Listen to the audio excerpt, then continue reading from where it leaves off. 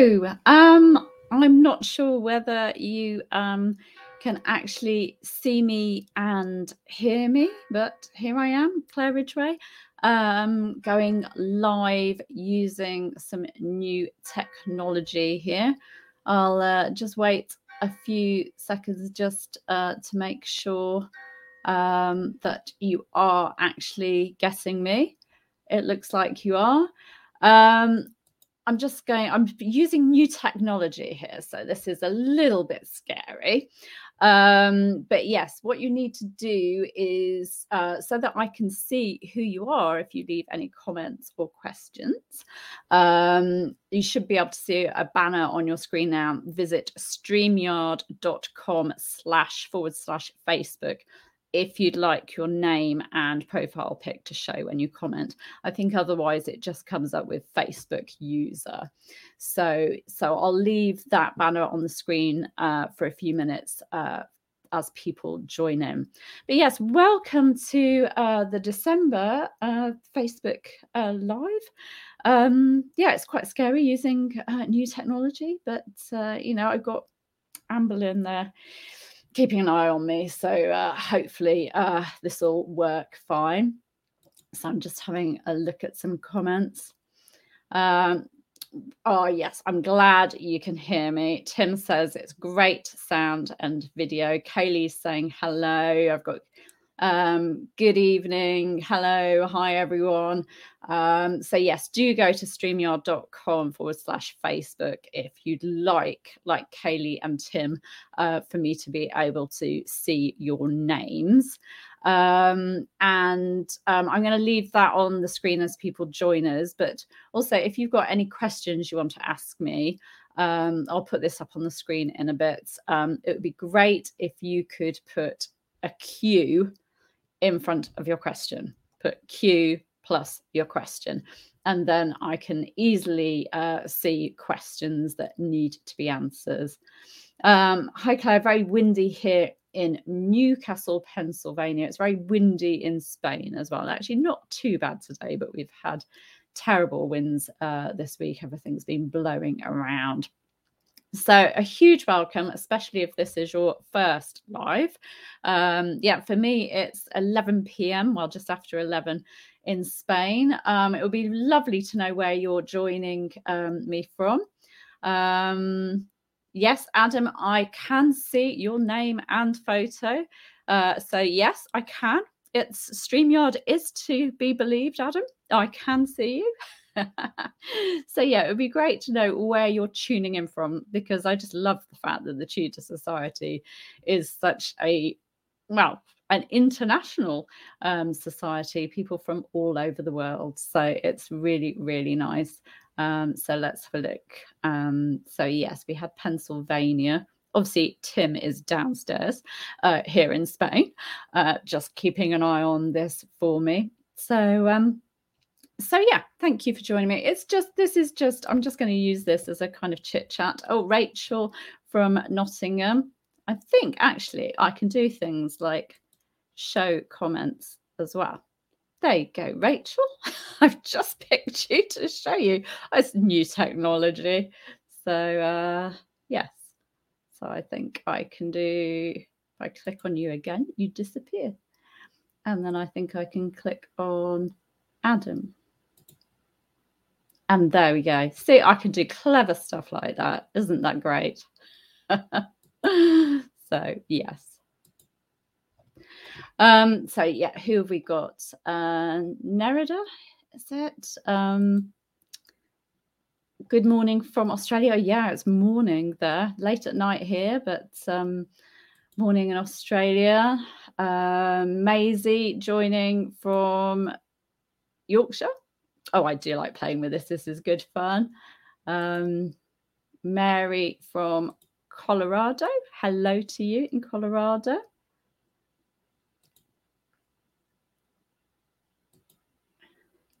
Isle of Grain, Kent, Facebook user. I reckon that's Lorna. So I'm sure Lorna's there. So hello, Lorna. So yes, visit streamyard.com/Facebook if you'd like your name and your profile pic to show when you comment. I'm going to leave that there for a bit. So I'm just going to have a little bit of a chat just to let you know what I've been doing. So I've been busy. You might have seen I did post on the Tudor Society, I think earlier today. And I've been posting on the Anne Boleyn Files about how I'm going to be running a live series of lives, an event, Anne Boleyn, the women behind the myths. So there she is. And I'm going to be doing that Monday, Tuesday, and Wednesday. So this coming week, 13th, 14th, and 15th of December. I'm going to be going live each day. And I'll be talking about sort of different topics and trying to bring Anne Boleyn sort of to life. There'll be lives followed by Q&A sessions. So a little bit scary. But yes, I'm hoping it will be really interesting for Anne Boleyn fans, Tudor history lovers worldwide. It'll be great to have people joining me. So it's completely free. You can see I'm going to actually put the details on the screen now. So you can see that should be a ticker at the bottom. I do love this technology. You can actually go to the Anne Boleyn Files homepage and just scroll down a bit. There is a post just about giving a few more details about it. And if you're already on my subscriber list for the Anne Boleyn Files, you will have received details of the timings and that. But for you special people, because you're Tudor Society members, I can tell you that it's, I think it works out at 11 p.m. UK time. But if you're on the mailing list, you'll get the times in different time zones.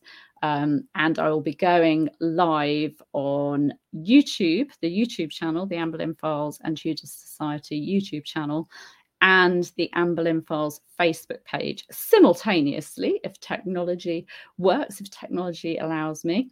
And then if you're on the Anne Boleyn Files mailing list, you will also get a transcript of the of my talk afterwards, just so that, you know, for people that have missed it, and there'll be replays available as well. But yes, I'm doing that Monday, Tuesday, and Wednesday.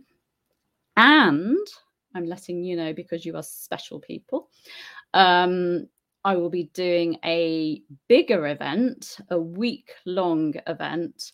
That's, you know, a full 7 days. I think it works out Monday to Sunday of talks about Anne Boleyn, the woman, Anne Boleyn, the woman who changed England, and actually really fleshing out what made Anne Boleyn so very different when she came back from her time abroad. What made her so very different? You know, what made her the woman she was. And so that's going to be 7 days of talks, not just from me, from reputable historians and authors, just fleshing out Anne Boleyn a bit more and really bringing her to life. So I'll be giving you details of that too. So all very exciting. So have a look at the Anne Boleyn Files homepage, and there's also a post on the Tudor Society today. So I'm going to get rid of that ticker. So yes, streamyard.com/Facebook if you'd like your name and your profile pic to show when you comment. And let's get rid of that one. And if you'd like to ask a question, it's easier for me to see if you put a Q in front of your question. So let's see if I've got any questions. Any questions about the Tudor Society? Any questions about Tudor history? Any questions about the live event? I'm quite happy to answer. So let's have a look what we've got. So, hi, Claire from Birmingham, Alabama. Facebook user says, looking forward to the Anne Boleyn event. Oh, Maisie is saying, is anybody looking forward to watching Lucy Worsley's Tudor Christmas programme? I can't wait for it. I do like Lucy Worsley. And yes, Tudor and Christmas, two of my favourite things. So yes, I'll definitely be watching that.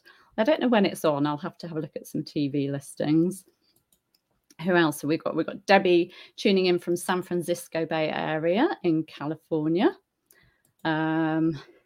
Adam's saying that there was an amazing documentary on last week about Jane Boleyn with Tracy Borman. Yes, I think Owen, my co-author, Owen was in that as well. So I do need to catch up on that. I didn't manage to watch it, but I do need to catch up on that. I think it was a real attempt to rehabilitate Jane Boleyn, which is wonderful because so much on social media, makes her sort of responsible for the fall of the Boleyns, and the Tudor series obviously made her into a very spiteful and jealous woman as well. But yes, Adrian Dillard and Charlie Fenton and Julia Fox, of course, have all rehabilitated her in their work. So yeah, I'll definitely have to watch that. We've got Facebook user from Vermont. Let's see. Maisie's asking a question. Was the role of a tailor or dressmaker important in the Tudor court, and were there any that rose to distinct fame and fortune? Yeah, it would. I'm trying to think of the names. I can't think of the names offhand of the tailors, but there was William Locke, who was the mercer, who is mentioned in the expenses for Anne Boleyn. We've got a huge list after her execution, actually, a huge list of things that she'd ordered, fabrics, that she'd ordered for herself and for little Elizabeth. I'm trying to think. I might have done a talk at the Tudor Society about it, but I can dig it out, dig out the list for you, which is really, really interesting, down to like the fringes and tassels to go on, furnishings in Elizabeth's nursery. And it just also gives you an idea of the colours of the garments that Anne Boleyn was wearing. There were silk women who were used. So yes, yeah, they were important, definitely. Yes. What have we got now? Susan, how influential was Anne Boleyn in introducing evangelicalism to Henry VIII? Well, I think she was. That's really hard because, I mean, Henry VIII died a Catholic. He never embraced reform, not in its true religious sense. I think Henry VIII was concerned in cleaning up abuses in the church, and sort of using the kind of Reformation for his own means. But Anne Boleyn was very influential at her time as queen. She was a patron to lots of men who rose in the church because of her influence, because of her patronage. She obviously shared texts, reformist texts, with Henry VIII. Obviously, William Tyndale's Obedience of a Christian Man, that was the defining text that showed Henry VIII that the Pope wasn't kind of above him, wasn't between him and God, that as a ruler of his land, he was on a level with the Pope. So that affected things. That her sharing that text with Henry VIII, marking that text, was a catalyst of the break with Rome.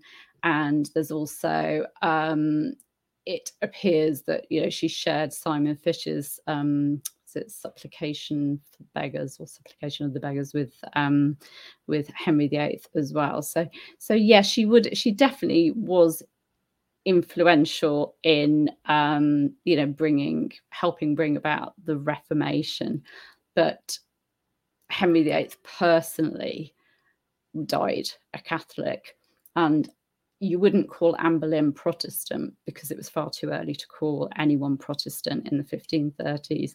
She was evangelical. She was supporting the idea of justification by faith, saving yourself through faith by the grace of God. She supported the dissemination of the Bible in the vernacular, in English.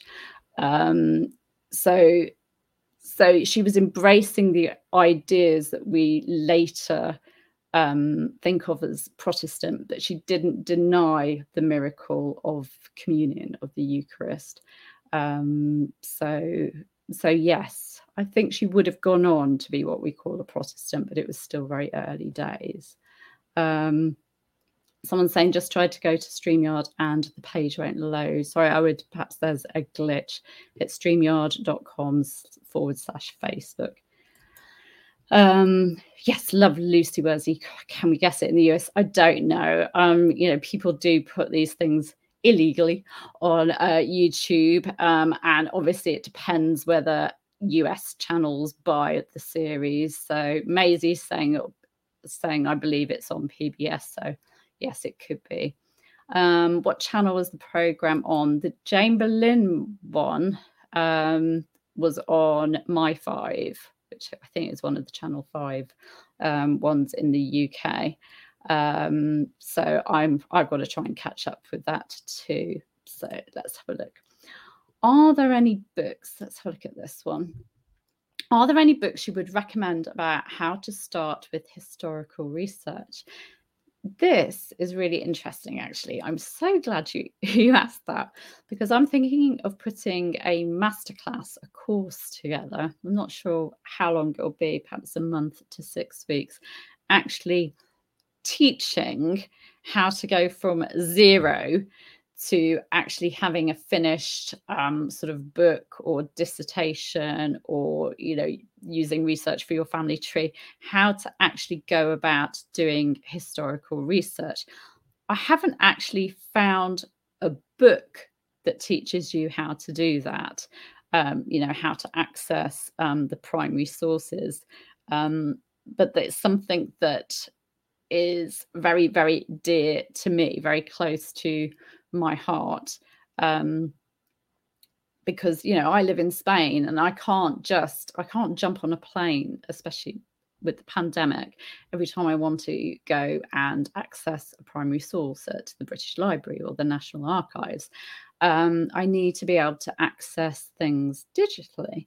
So I really want to teach others how to do it. So I'm actually thinking of putting a course together and teaching that.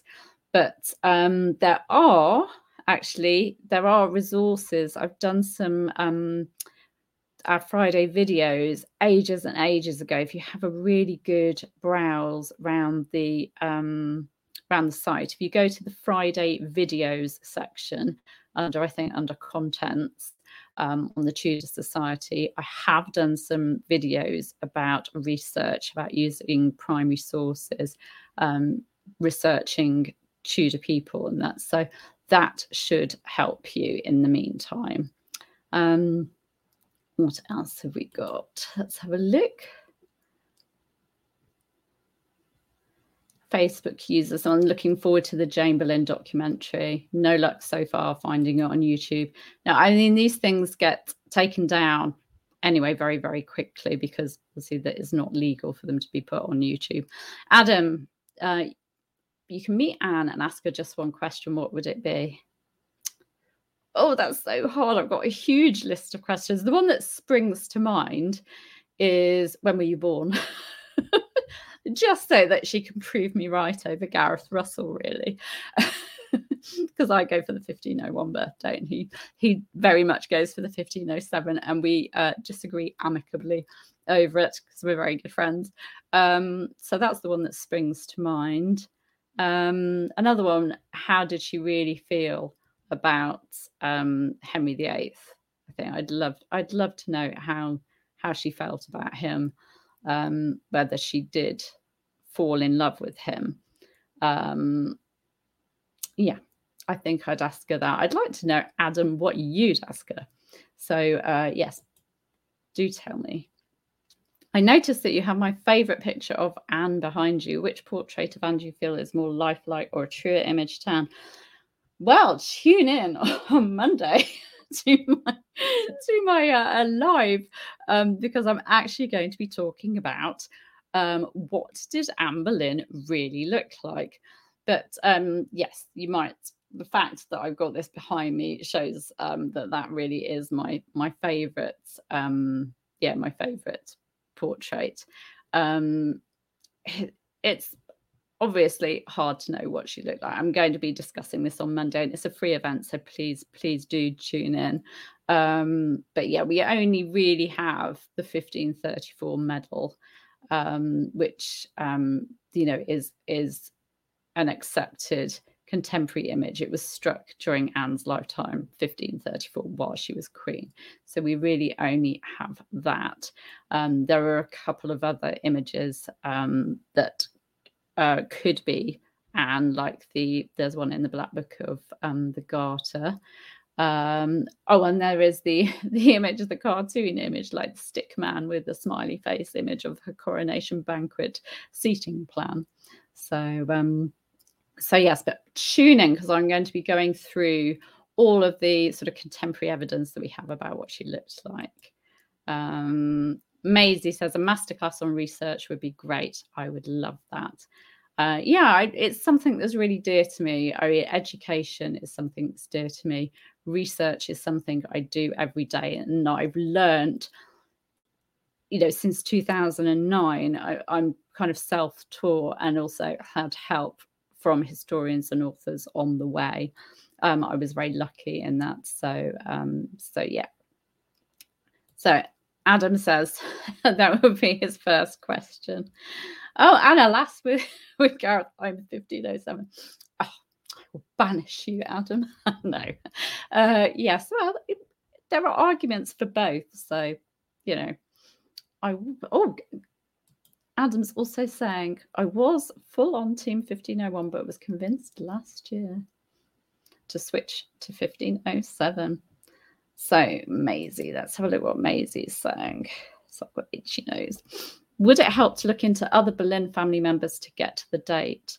No, that isn't. We just don't have the records. There's nothing like that. There's no dates of like Elizabeth Boleyn sort of being away and going into confinement. There's nothing, and it's so unfortunate that churches, didn't have to. You didn't have to record births at the time, and it's so very, very frustrating. So look, Adam's apologizing for not agreeing with me. That's okay, you don't have to agree with me, that's fine. So yes, I'm going to put back, so this is the link that you need to go to if you don't want Facebook user to come up. StreamYard.com/Facebook if you'd like your name and your profile pic to show when you comment. And yes, just put a Q in front of your questions so that I can see it more easily. So StreamYard.com/Facebook. I think this technology is working okay. It's a little bit scary because I'm not at all techie, but this seems quite user-friendly. So hopefully you're seeing me and hearing me okay. So yes. So that's my news. So the 13th to the 15th, if you follow the Anne Boleyn Files Facebook page, I'll be going live in that it works out at 11 p.m. UK time. It will be midnight for me. I'm going to be talking at midnight. I might look a wreck and I might not make much sense, but there you go.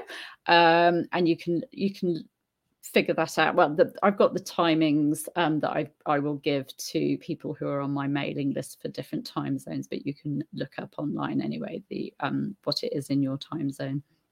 And I will be doing that Monday, Tuesday and Wednesday at the same time. Talking, I'm going to be covering the first one. I'm going to be covering what did Anne Boleyn look like. The second one, I'm going to be talking about Anne Boleyn, porn or predator. So those are the two very diverse stereotypes that we have with Anne Boleyn, especially on social media. And yes, the third one, what am I going to be talking about on the third one? I've forgotten all about it because my brain has completely stopped working. The third, myths. All of the myths. I'll be looking at all the myths that surround Anne Boleyn and sort of discussing the origins of them and challenging them. So yes, a series of 3, and if you're on the mailing list, you'll get the transcripts as well. So yeah, and then I'll be announcing the bigger event, which will be the end of February, as February the 28th to the 6th of March, which will be a week-long conference on Anne Boleyn. So yes, you'll get details if you join me on the lives for those. Also in the YouTube channel as well, I'll be going live. So Adam says, for me, the overriding piece of evidence, this is for the 1507 birthday, is the attitudes to age at the time.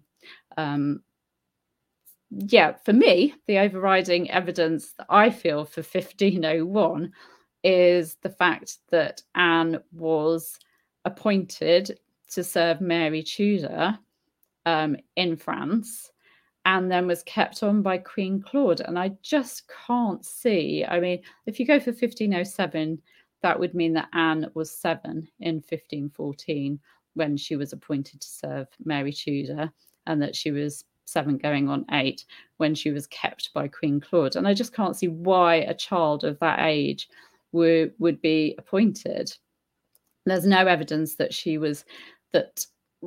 they just thought she was pretty and wanted her around like in a nursery. I don't see why King Louis, when he dismissed a lot of Mary Tudor's ladies and sent them back to England, why he would have kept a 7-year-old girl around. To me, it just doesn't make sense. But, there's arguments for both sides. So yes, we can argue lots. So yes, let's have a look at some more questions. Maisie, if only we had today's digitalization abilities, historical records would be much better. It's wonderful. I mean, I'm always amazed at Victorian historian Agnes Strickland. Her writing, I know she gets things wrong, but it's amazing the work that she did. Her Lives of the Queens of England, all those books that she wrote, using the all of the records, having to cope with all of the 16th century handwriting by herself, having to sort of transcribe them herself and understand them herself. Whereas today, we can, we've got them digitally. I can look at the proper records in with the 16th century handwriting, but I can also look at the transcripts of them, which are far easier to read, and you can access digital archives. So I can just, on my computer, within minutes, I can look at documents from the 16th century. So I always find it amazing, historians in the past. Let's have a look at Tara's question. What is the most surprising thing you've discovered about Anne Boleyn that you just didn't expect? What didn't I expect? I would say that when Owen and I were working on our book on Hever Castle, and the Boleyns of Hever Castle, I think it was the fact that Hever was so important to them. So not just to Anne, but to the family. As we mentioned in the book, and I've said it before, Hever wasn't the most prestigious property that they owned, but it was the property that they chose as their home. And the fact that so many key events in Anne's story took place there. It's where she spent her childhood. depending on whether you go with the 1507 birth date or the 1501 birth date, if you go for the 1507 birth date, she was born at Hever. If you go for the 1501 birth date, she was probably born at Blickling. But it was the place she would have called home. It was the place that she went to in times of sort of trouble and stress when Henry VIII was wooing her. She went back to Hever. We know that from the love letters he sent her. He talks about her being at Hever. She fought off sweating sickness at Hever, along with Thomas Boleyn also was ill at the time at Hever. She was sent there. She went back to Hever, really, really annoyed and upset, heartbroken when her relationship with Henry Percy was broken up. She was sent to Hever at times when Henry VIII needed her out of the way, with his struggles with the annulment, with the Great Matter, when he needed it to look as if it was only his conscience over Queen Catherine, his marriage being incestuous. He needed Anne sort of out of the way. And he sent ambassadors to her at Hever to report back to her. And it was just the fact that Hever is so important in her story. That I think that was the most surprising thing.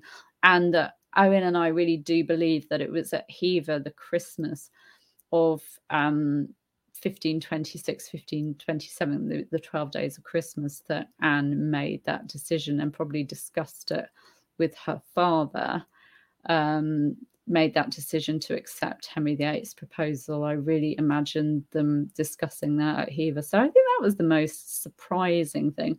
But perhaps when I first started researching, just the fact that Anne Boleyn, the Anne Boleyn that I found in the records, was nothing like the Anne Boleyn of the Tudors series or Anne Boleyn of the other Boleyn girl, and what a travesty, it's fiction has been for Anne. I mean, the amount of comments on social media that are just, paint her as a very two-dimensional character because people have read fiction or watched series like the Tudors and just believe that Anne was like that.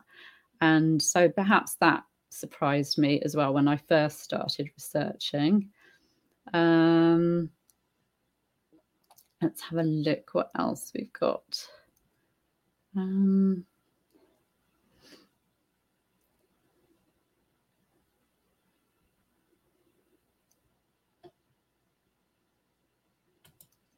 So Tara saying that's really lovely. Hever is very special. Yeah, for those of you that haven't been to Hever, please do go to Hever. I mean, it's so beautiful. Another good place is the Tower. I have to say that, Tara, don't I? Because you work there. I love the Tower as well. And my favourite part of the Tower, I know nobody's asked this, but I will say it because of the fact that Tara, I often meet Tara there. My favourite part of the Tower is the Beauchamp Tower, because I love the Tudor graffiti in it. It's just amazing. I find it really moving, actually, just seeing the carvings in the stone from prisoners there. Anne Boleyn's falcon badge without its crown and scepter, that is very, very moving. Another favourite piece of graffiti is the Dudleys, the Dudley family one, which is just exquisite, with the Bear and Ragged Staff of, because they were the Earls of Warwick. The Bear and Ragged Staff is still today the badge of Warwickshire. I grew up in Warwickshire, so I even had that on like my school uniform and that. So I just that's a beautiful carving with different flowers to symbolise the different members of the Dudley family who were imprisoned there. So yes, Beauchamp Tower, I absolutely adore it. What other questions have we got?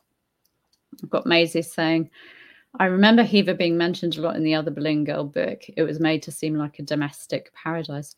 Yes, yeah, it's a beautiful place. I mean, it's a castle, Hever Castle. It's got the crenellations and that, but it's a Tudor manor house within that castle, and it's just beautiful. Yeah, it's just so lovely. And I mean, it's obviously been used a lot in films and series. The Boleyns, a scandalous family that I contributed behind the scenes to. I couldn't get over to London for the filming. That was so awful when I couldn't get over there because of the pandemic. But I did a lot of help for them, a lot of research behind the scenes. A lot of that was filmed there, and of course you've got movies like Anne of the Thousand Days that was filmed there, and the Helena Bonham Carter Lady Jane Grey movie, parts of that filmed there. So yeah, Hever is really beautiful. And if you go to Hever as well, make sure you go to Penshurst Place down the road as well, because that's beautiful. I've got a question. Where did Anne learn about the evangelical religion and from whom? Well, this would have been, her father was definitely evangelical. He definitely was a reformed man, a humanist, and of the Reformed faith as well. So I'm sure from her early days, there would have been the influence of her father. Excuse me, I'm just going to have a drink. But a huge influence would have been her time abroad, especially in France. I mean, Anne was in France between 1514 and 1521, and she would have been surrounded by people that were of the Reformed faith. And we know from the books that Anne Boleyn read, she was reading books by evangelicals such as Clement Marot, Jacques Lefebvre d'Etaples. She had a collection of books and manuscripts by French evangelicals. And French evangelicals were more concerned with cleaning up the church from the inside, tackling abuses, getting back to the authority of Scripture. They could see that the church had become full of abuses, like the sale of indulgences, for example. And they wanted to get back to Scripture, what the Bible said. And yes, that's the influence that Anne was under, was the French influence, French reform that was non-schismatic, which didn't support breaking with the church at the time, but cleaning it up and getting back to what was important, getting back to what Scripture said. So yes, her time in France was hugely influential. Georgia. You said earlier that Anne was evangelical, but didn't she talk about her good deeds when she was at the Tower, the Catholic view of faith?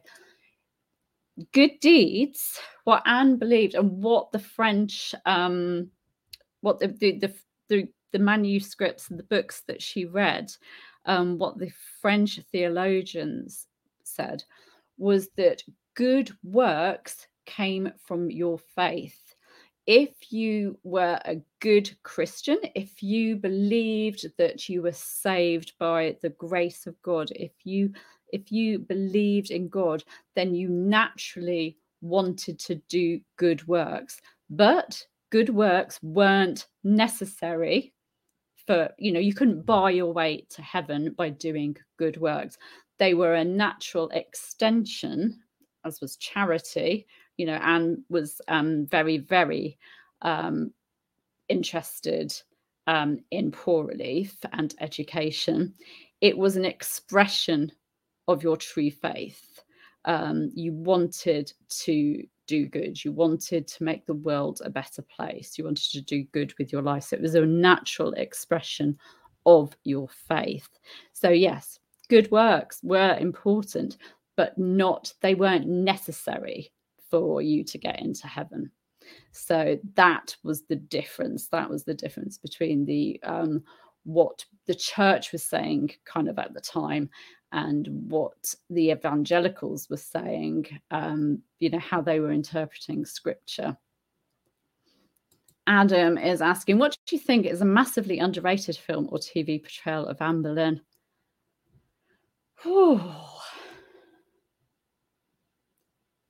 I think everyone always puts emphasis on The Other Boleyn Girl, which I think is a terrible depiction of Anne Boleyn, and not enough emphasis is put on Anne of the Thousand Days. I think Geneviève Bujold does an absolutely fantastic job as Anne. I mean, I know it's still fictional. There's still things that aren't right in it, but I think that, and true Anne fans have seen it, but it doesn't, when people are just beginning to sort of find out about Anne Boleyn and getting to Anne Boleyn, it's really The Other Boleyn Girl that they see. So Anne of the Thousand Days, I would say. Maisie, from living in Spain, have you discovered any interesting local Tudor history?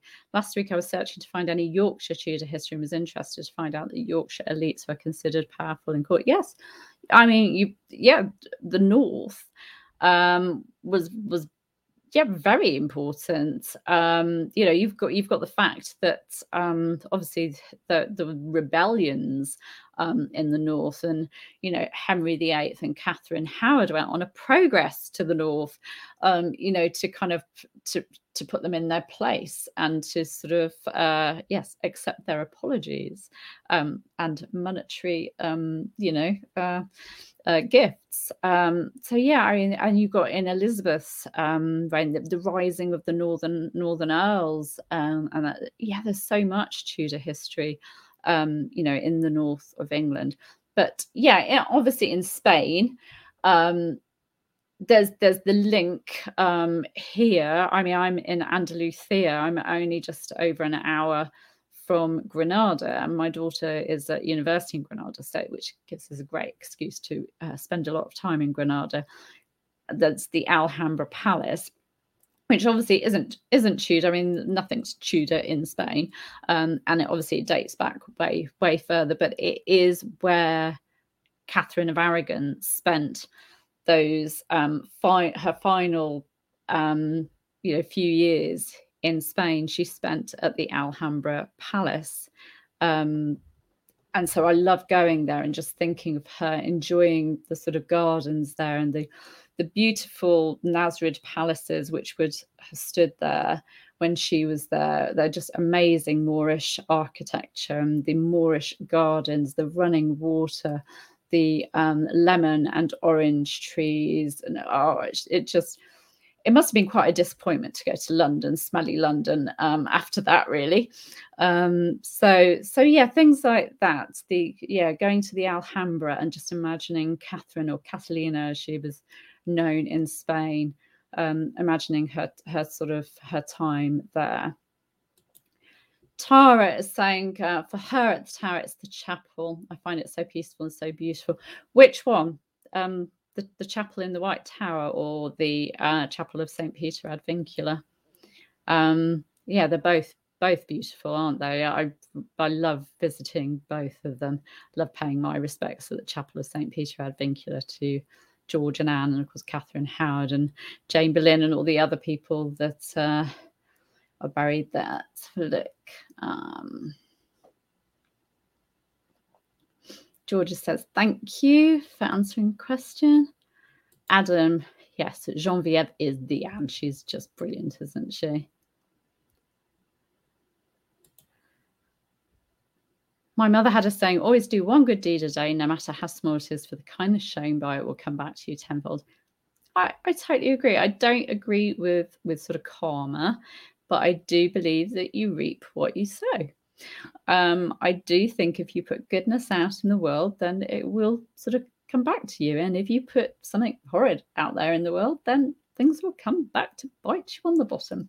Quote from Claire there. Maisie, I agree with Anne's portrayal in The Other Boleyn Girl. I was fuming as I read it. I love the book, but it's a nightmare for historical inaccuracies. Yeah, I think, if you can take it just purely as fiction, it's a good read, and it's is one of the ways that people find Anne and become fascinated with her, through reading that book or watching the movie, or there was a series as well on it.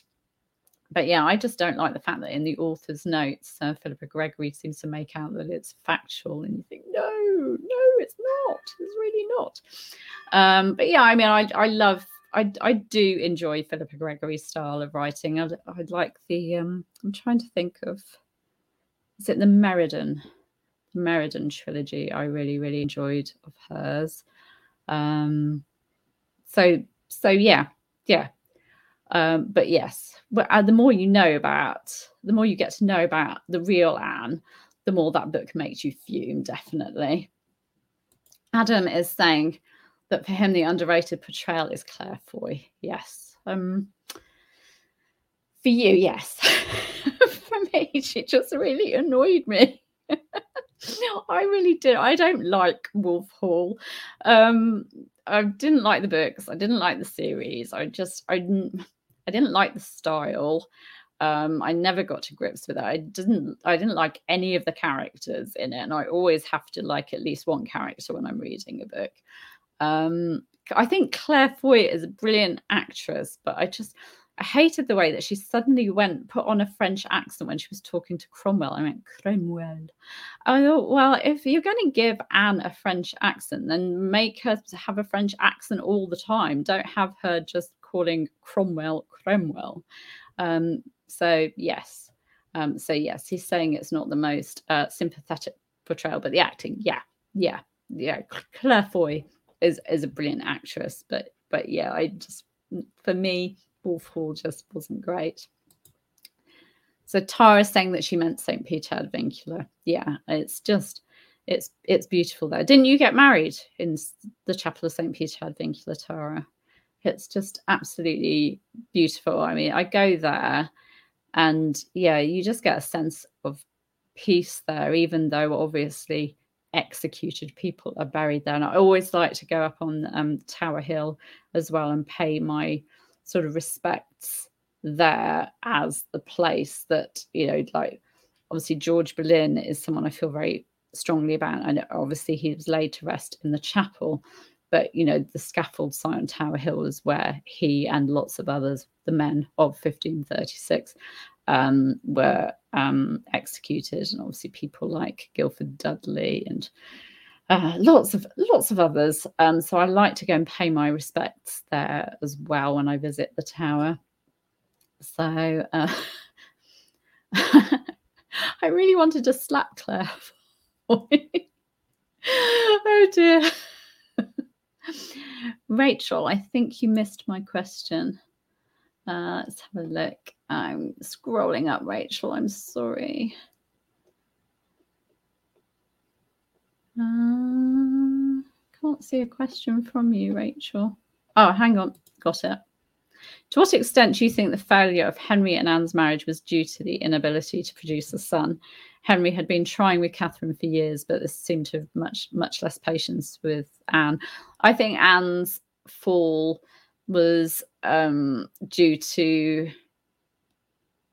lots of factors, a kind of perfect storm. That's not quite the right way of saying it, but lots and lots of factors. I think Anne miscarrying in January 1536, after Henry VIII had just had his jousting accident, which kind of was a reminder of his mortality and the fact that he still didn't have a son, was that kind of final nail in her coffin, really. And the fact that Catherine of Aragon died in that January as well, so he could leave Anne without being forced to recognise his marriage to Catherine and go back to Catherine.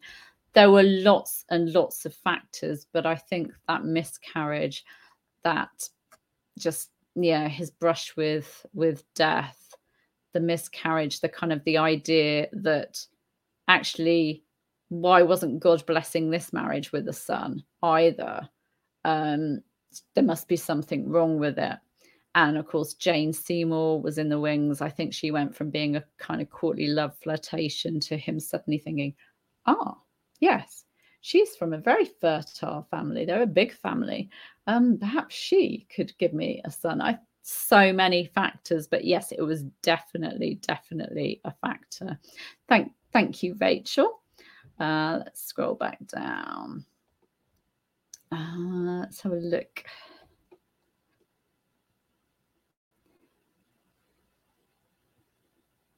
Adam says he loved the Cromwell thing. He thought it was genius. It just got on my nerves. It really did.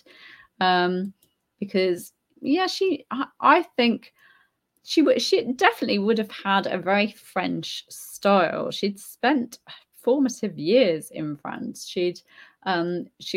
I think that was one of the things that made her very different. She came back a real Renaissance woman. But I just don't think she would have just used it while speaking to Cromwell. So Maisie says a good historical fiction author who pays attention to the facts. Yes, is Margaret George. I really liked Margaret George's the autobiography of Henry VIII, which is huge. It's like biblical proportions. But I really did enjoy that one. I can't remember. Didn't she do one on Elizabeth as well? So yeah, I really like Margaret George, and I like Jean Plaidy. Again, she's not someone that gets it right, but I think when an author isn't claiming that their historical fiction is factual and is a retelling of the story, then I don't mind what they do with it, but I just don't like it when they're claiming something is factual and it's really not. So yeah, I've really enjoyed the books of Jean Plaidy. I love C.J. Sansom, his Shard Lake stories. I love Tony Mount's Sebastian Foxley medieval mysteries. There's all sorts. I love historical fiction when it is fiction and it's obviously so.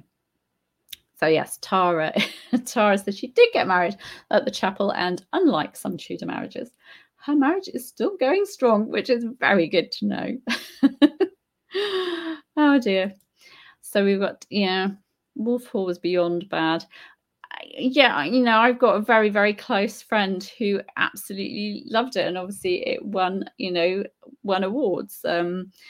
The Booker Prize. It just, for me, I didn't like the style and the point of view. It just didn't work for me, but that's my own personal opinion, and I just didn't like how the men were depicted, and I didn't even like Cromwell either. I think we were supposed to obviously empathize with Cromwell, but I just didn't like him either. So Nerida, my husband's family told me when we got married that they were descended from Anne Boleyn. I told them that it was impossible. They weren't impressed, but one of my husband's aunts did some family research and found out I was correct.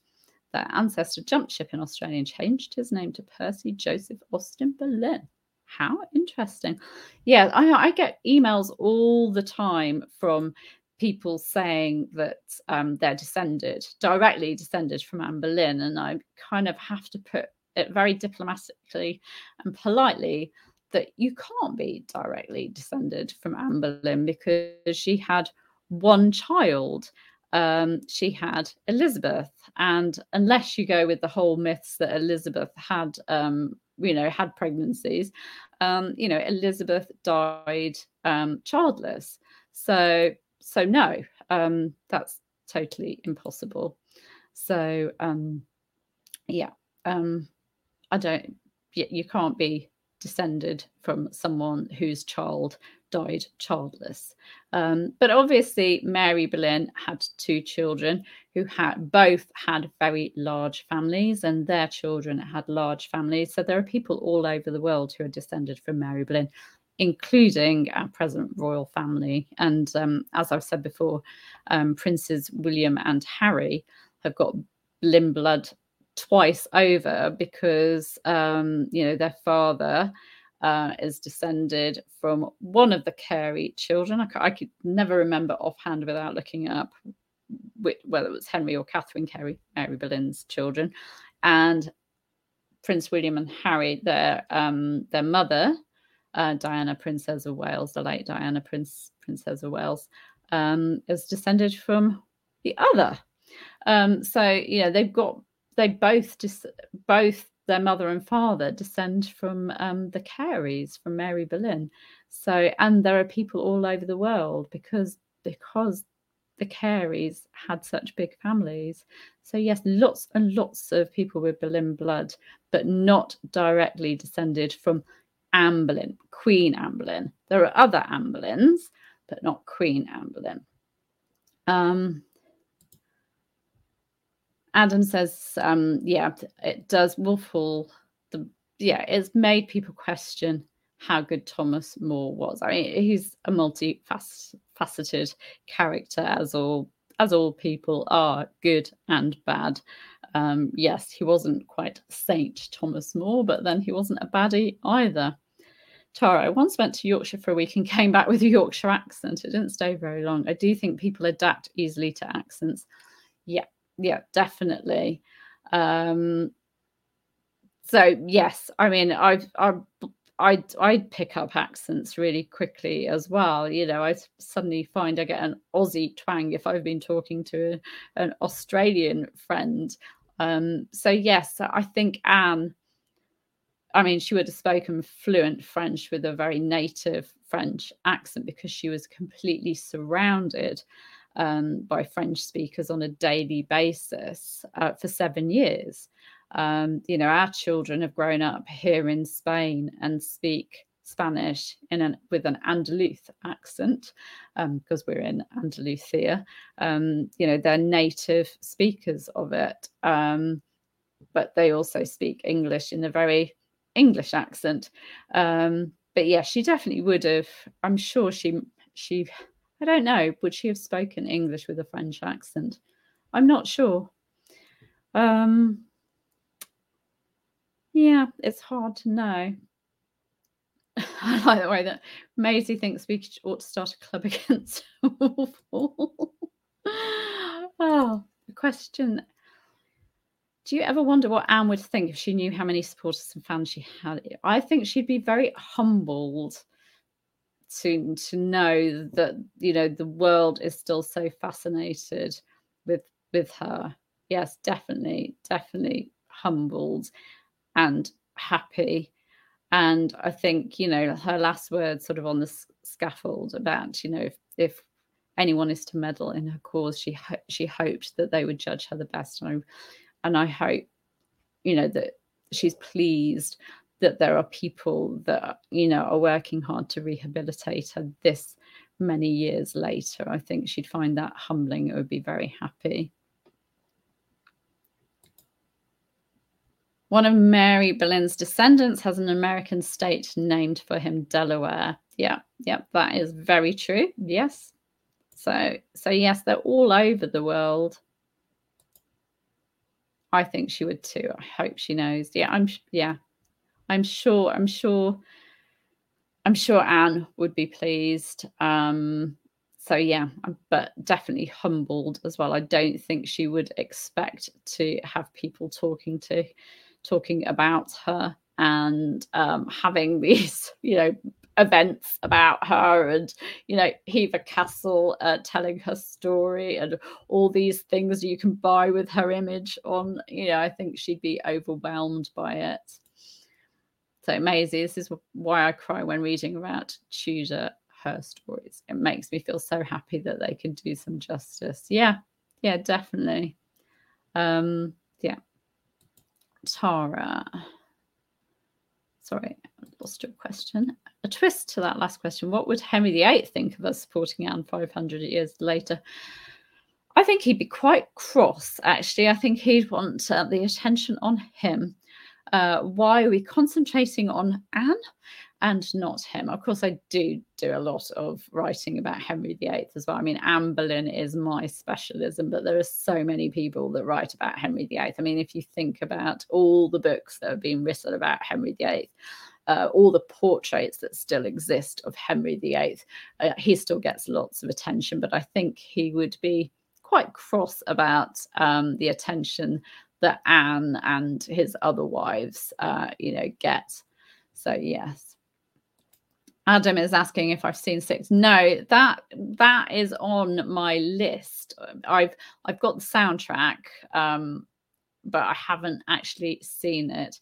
The pandemic has stopped me traveling to the UK really and doing things like that. So yes, I'd love to see the sassy Anne, and actually all of the wives. I think they did a brilliant job. I love the music. Do I believe, it's just coming up to the end, but I'll carry on for a few minutes. Do you believe that Mary Boleyn had Henry VIII's child? No, I don't actually. I'm of the opinion that Mary Boleyn slept with the king before her marriage to William Carey. I think she probably slept with him in 1519 when Bessie Blunt was pregnant with Henry Fitzroy.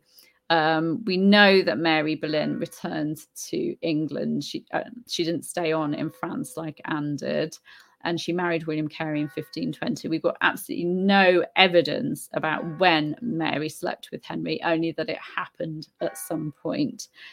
Just because he rode out at the 1522 joust with, a motto, "She has wounded my heart," doesn't mean that was about Mary Boleyn. That could have just been the theme, the chivalric theme of the joust. They always had a sort of chivalric theme.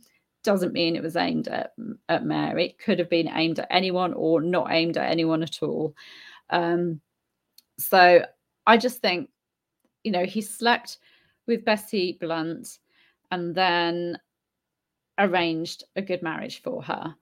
I think he slept with Mary Boleyn and then arranged a good marriage for her with one of his esquires of the body and privy chamberers. I do not believe that he slept with her as a married woman. I don't believe either of her children were his. Let's have a look. Yeah, Rachel says take Anne's portrayal and sticks with a pinch of salt. Yeah, I can tell from the soundtrack, the songs, but yeah, I think it's fun, and I'm sure Anne herself actually would have a laugh about it. So yeah, Maisie, do I think that George was bisexual? No, there's no evidence to suggest that. That comes entirely from fiction and from twisting his words on the scaffold.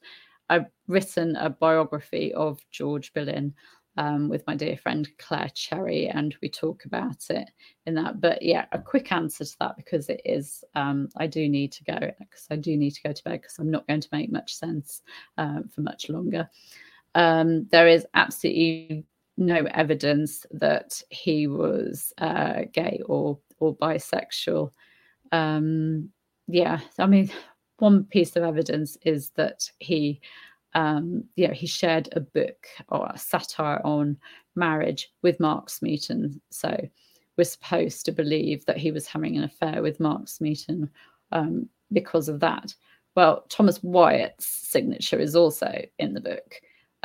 It was a book that was passed around a group of men who loved literature and who sort of found this satire funny. No, there's no evidence. No. Maisie said she's planning on reading the book. Thank you. I do hope you enjoy it. Oh, one more question.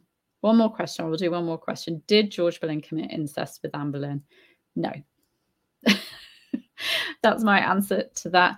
Apart from the fact that they were charged with it, there is no evidence that they did. And Chapuis, the imperial ambassador, who didn't like either of them, who was a Queen Catherine supporter, said that the only evidence that was used was the fact that George and Anne spent time in her chambers alone, because George would go and report to Anne about his embassies. And they were close, and he prepared an evangelical manuscript for her. She was his beloved sister. They shared a passion for theology for the reformist faith. They were close, but there was no other evidence apart from they did spend time together alone. That was the sole sort of evidence that was used at the trial, according to Chapuis. So it was a way of totally blackening their name. There is absolutely no contemporary evidence that there was anything strange about their relationship. So, okay, I am going to love you and leave you. Thank you so very much for joining me. I'm just going to remind you. Right, so information about the Anne Boleyn live event, which is taking place Monday, Tuesday, and Wednesday of next week, you can find at the Anne Boleyn Files. That link is very, very long, but if you go to the Anne Boleyn Files homepage and scroll down a few posts, you can find the post about it. Make sure actually that you go and sign up for my email list if you're not on it. You'll find if you go to the Anne Boleyn Files homepage, as you look at it on the left, there is a link saying free report. You get 5 free gifts for signing up to the mailing list. And the good thing about being on the mailing list is you'll get transcripts of the talks that I do. So if you can't make them live, you can watch the replays and you get transcripts sent to you if you're on the mailing list. And if you're on the mailing list, you will get full details of the event that I'm doing in the spring, along with a few other wonderful, excellent historians. And we're really, really committed to fleshing out this dear lady and looking at her sort of early life and what made her so very different, what made her the Anne Boleyn that she was. So I'm really, really excited about that. It's a week-long conference and you will find out about it if you're on the list. So yeah, thank you so very much for joining me and listening to me ramble on and talk Tudor. I really could do it all night. So yeah, thank you. I've got lots of people saying thank you. Claire Shepherd saying thank you. See you Monday. Yeah, great that you can make it. So many people saying thank you and good night. So yeah, I'm so glad that you enjoy these. Thank you, Georgia. Love the llama top. Yeah, hang on. I could show you my look. It's actually a Christmas jumper. It's so cold here at night at this time that I have to put cardi on as well. But yes, that is my Christmas jumper. So yeah, only comes out once a year, really. Anyway, thank you so much. Debbie saying thank you as well. All of you saying thank you. Good night to you. Thank you for joining me and thank you for bearing with me as I've got to grips with this new technology. I hope to see you on Monday at the live event, Monday, Tuesday and Wednesday. So take care and good night and loads of love to you.